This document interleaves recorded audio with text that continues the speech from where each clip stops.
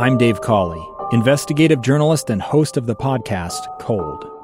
In October of 1985, a woman named Cherie Warren left work at a busy Salt Lake City office to meet her estranged husband at a downtown auto dealership. She never made it home. Cherie's car surfaced weeks later in Las Vegas. In the parking lot of a hotel casino. No one knows how it got there. Strange. It was strange. Both Cherie's estranged husband and her boyfriend raised suspicion for investigators. I kind of thought that he might have done something. But no arrests were ever made. In Cold Season 3, we dig into double lives, make new connections in the case, and examine the difficulty raised by reasonable doubt. We want answers just as much as anyone else. They have creeps like that now too, so nothing's changed. That's the new Cold Season 3, The Search for Cherie, now available anywhere you get your podcasts. Welcome back to Live Mike. I'm Lee Lonsberry. In just a moment, we are going to talk about term limits. I'm going to share with you a piece of legislation that has been introduced to the United States Senate by Senator Ted Cruz and some others. But first, a little bit of developing news. You have heard reports now, and we are getting new reports from Granite School District reporting that the Copper Hills Elementary and Matheson Junior High shelter-in-place in Magna has been lifted. That was related to a warrant execution in the area. The Granite Park Junior High shelter-in-place is directly related to the police incident. So the shelter-in-place lifted at Copper Hills Elementary and Matheson Junior High. We'll continue to follow that. Learn more about what that warrant was and how things played out in the neighborhood, and we'll bring that to you, of course, as soon as we learn it here on KSL News Radio. 1:38 is the time. I want to get through a lot of stuff here really quickly. First, to clear up any bad blood there might be between myself and the Rob Portman fans. Let me just tell you, we're on the same page. I'm a huge Portman fan. I have been for a long, long time. And I only expressed a little bit of discouragement when I saw that part of his reasoning for retiring and not seeking re-election was due to the gridlock. That is not to take away from any of his achievements throughout his 3 decades of public service. Now I get a text message here because we're moving on to term limits. How does that apply in this situation? This texter writes in, says, Lee, you obviously don't believe in term limits. A career politician that's decided to retire is a good thing. Get some new blood in there. That's what he's doing. Okay, all right. I'm open to that. Very good. I just wonder if there had been less gridlock, and as he phrased it, if it wasn't so hard to move policies through, would he have stuck around? I hope that he wasn't driven from office because the job was too difficult. He has 3 decades of demonstrating his ability to work hard and overcome obstacles. You don't stay in office that long by succumbing to obstacles. But anyway, that's for another day. Well, you know what? Still on this Portman issue, just got a text message I want to read with you. It reads from the texter, last 4 digits, 5563. It reads, I disagree with your assessment, Lee. He's not quitting because it got too hard. He's exhausted and recognizes the people deserve somebody who can put forth more energy than he has left. That is totally plausible. And I don't doubt that's the case. He's 65 years old, I believe. Many at that age are looking to retirement. Many at that age have put in hours and hours for decades and decades, and I understand that the job does come to an end at some day, and you have to make the decision. Hopefully you are privileged enough to be the one to make that decision, and that may be as simple as it is here. All right? Get out of the way. Let someone who's got the energy to keep up the fight as strong as he fought it, say, earlier in his career. Anyway, we're going to set that aside, and now for the next few minutes, take a look at term limits. Specifically, Ted Cruz and a handful of others have introduced a piece of legislation that would limit the terms in the United States Congress. Fox News reports the legislation revives Cruz's earlier idea of a constitutional amendment on term limits. Now, remember, it would require a constitutional amendment. If ratified, the measure would prevent senators from serving more than 2 6-year terms and House members from serving more than 3 2-year terms. What do you think about that? Senator Rick Scott of Florida talked a bit about that, and he laid out this rationale for bringing fresh blood into Washington. You get new ideas. It's not the same old ideas and the same people running everything. I think there ought to be a transition in leadership, and I think there ought to be new ideas all the time. And as we know, whether you're leading a company like what I used to do in my business life, you bring in new ideas and you know, hey, I've got to get these things done as quickly as possible. Because I don't know how long I'll be in this position. So we need new ideas. I mean, look at where we are. We've got $25 trillion worth of debt. We got Social Security, that the trust funds running out, Medicare, the trust funds running out. We've got to fix these things. I put this question on Facebook earlier today, and I'll share many of those responses once we come back after the commercial break. The question is, should Congress have term limits? Should there be a limit on the number of terms a member of Congress should be able to serve? And I've got to tell you, the answer is overwhelmingly yes. In fact, I'm hard-pressed to scroll through here and find anyone who is not a supporter of term limits. I have to be honest with you. I'm on the fence. All the rationale that's been presented by everyone, by former Governor and now Senator Rick Scott here, by Ted Cruz and those who are putting forth this amendment or this proposed amendment to the Constitution, and all the comments here on Facebook. But at the same time, I can't help but remember, or I can't help but thinking about the fact that a term limit, while yes, it does limit the length of time an individual can stay in office, it also limits the voters' choice on who they send back to Washington. Voters, that's you and me. Rick Scott, during that conversation, was asked by the interviewer, said, don't politicians already have a kind of term limits? They need to be reelected. Why take away the choice for the people and send back a representative that they like? Here's Senator Scott's response to that. But the bottom line is it's very difficult to beat an incumbent. There's a lot of value in being the person in office. You have the ability to get your message out because you're already in office. It's very difficult to beat. And I was able to do it in 2018, but it's very difficult to do. And by the way, I mean, the way that our government was set up in the beginning, it was supposed to be, it's representative government, and you're not supposed to be up here forever. We're not supposed to have career politicians. You were going to bring in people that were doing different things. They'd come and run for office, represent their whatever of the state or their district, and then go home. And also you were not up here all year. Like we're up here, we're up here every month doing something. What do you think? Term limits or no in the United States Congress? The phones are open to you now, 575-8255, 801-575-8255, or 801-KSL-TALK. If you're bashful, we've got a text line for you. The Utah Community Credit Union text line is 57500, or, of course, you can make your way over to Facebook. From those three choices, my preference, I'd like to speak with you. I'd like you to pick up the phone and give me a call. Again, the number there, 801-575-8255, 801-KSL-TALK is the number. Quick break. When we return, your calls and views on term limits. Good idea, bad idea. That's next on Live Mike.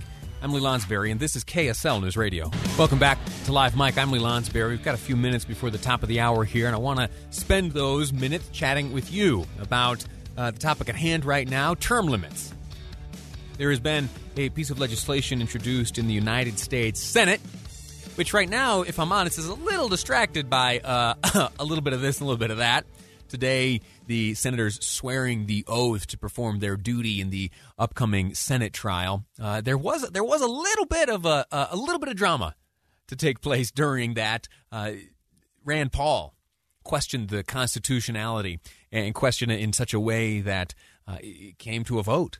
Well, ultimately, the Senate voted to move forward, and that, in fact, their role in this, even with President Donald Trump no longer being the president, they decided to move forward. Anyway, that's playing out in the United States Senate. At some point, when they're freed up again from their impeachment-style duties, they're going to be looking at various bits of legislation. One of them may be One of them may be an effort to amend the Constitution of the United States. That doesn't happen too often. Early 90s, was that the last time? Early 90s, last time we had 27th Amendment? Someone will fact check me. Senator Ted Cruz, you've heard of him, I believe, from Texas. He, along with 5 other Republicans today, have moved to restrict the number of times a member of Congress can be reelected. Specifically, their revived legislation, this is an effort he's undertaken in the past. In the Senate, there would be a limit of 2 terms, 2 6-year terms, equaling 12 years total for a member of the United States Senate. On the House side, a total number of 3 2-year terms, 6 years total. 12 years in the Senate, 6 years in the House. 2 terms in the Senate, 3 terms in the House. That's what Senator Ted Cruz would like to see happen. Let me point out one point I'll bring up before I open up the phone lines and go to the comments coming in via text message and Facebook and elsewhere. It is that one of the major arguments against just a free reign to run as many times as you'd like is that power becomes too concentrated. One of the texters points out that Speaker Pelosi herself may even be more powerful than the President of the United States. That's a debate for a different day. But certainly, members of Congress who stick around for a while, they do amass a good deal of power. And then if we put in place these term limits, well, that time or that natural consequence of time spent on the job, earning seniority and amassing power, that wouldn't go away. It may just shift down to the staff level. And staffers who work there for decades on end end up being the powerful ones where the power concentrates. I've listened to my former boss, Congressman Rob Bishop, debate this issue a number of times, and I've never known if he was serious or not. But on this question of staffers being around for a long time and amassing power, he always said if you are going to limit the terms of members of Congress, you also need to limit the amount of time a staffer can spend on the job. I never knew if he was joking or not. But it does bring up and does highlight a very true point. If the members themselves are in and out every 12 or 6 years or less, those career staffers then have an opportunity to amass great power themselves. Anyway, I throw that in just as another little bit of fodder for the debate. And now we'll go to the phone line. Doug, calling from Sandy, has some thoughts. Doug, welcome to the program. What about these term limits? Thumbs up or thumbs down? Hey, Lee, absolutely thumbs up on term limits. The time frame is what gives them power.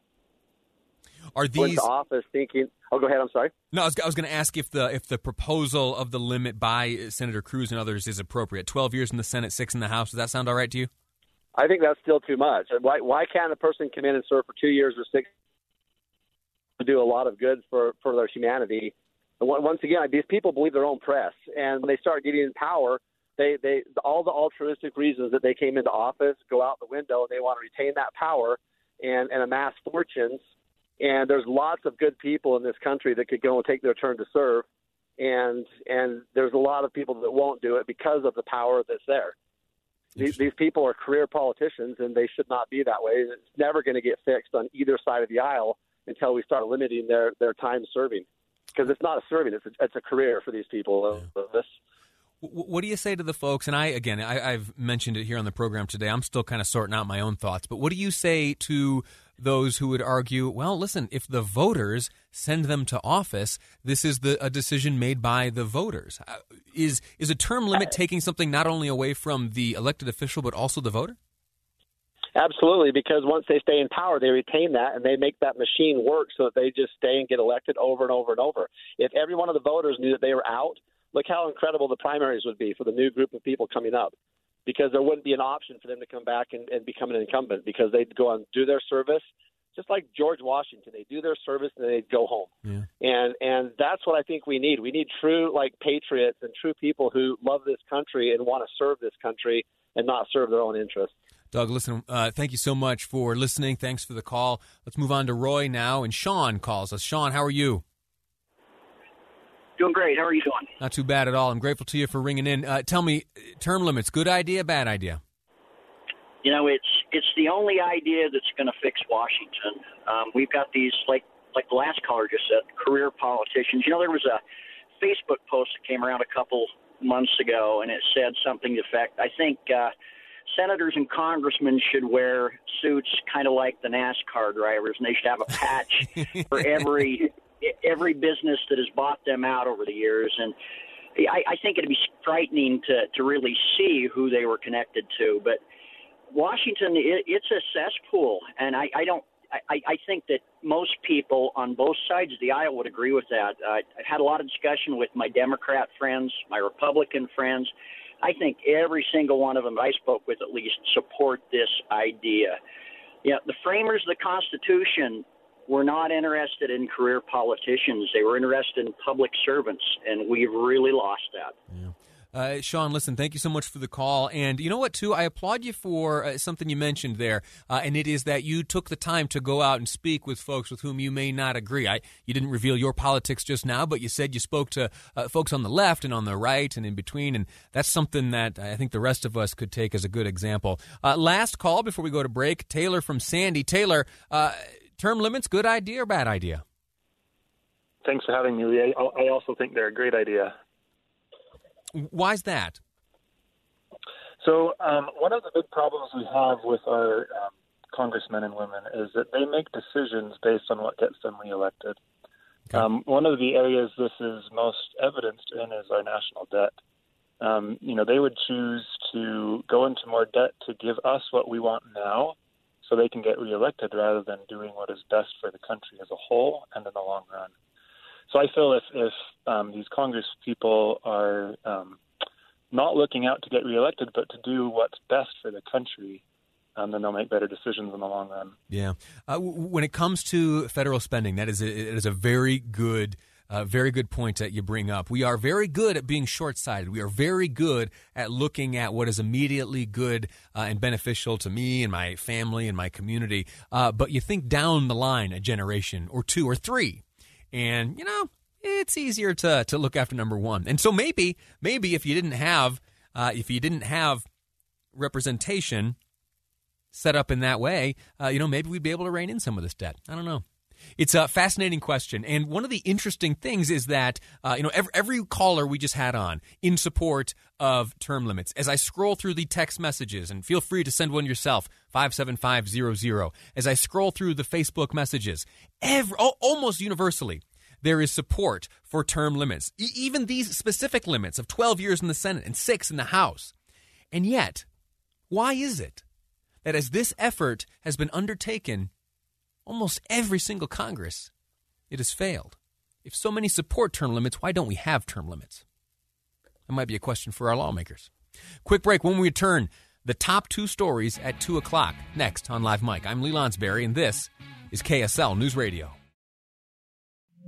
2 years ago, Americans watched in horror as a crisis unfolded at the Kabul airport. She was tear-gassed and beaten. Images of thousands desperate to escape Taliban oppression filled our news feeds. More than 80,000 Afghans made it to America. But the story didn't end there. It was very cold. There was no power, no heat. Who would help our newest neighbors? I'm Andrea Smartin. In Stranger Becomes Neighbor, you'll hear the stories of some remarkable refugees who left their homes and their dreams behind, only to start over from zero. Their only possession was 3 blankets. And you'll meet Americans who stepped up to help them. You want me to come when you deliver your baby. What can one person do in the face of an international disaster decades in the making? That's Stranger Becomes Neighbor. Find us at kslpodcast.com. Follow us on Apple Podcasts or anywhere else you listen.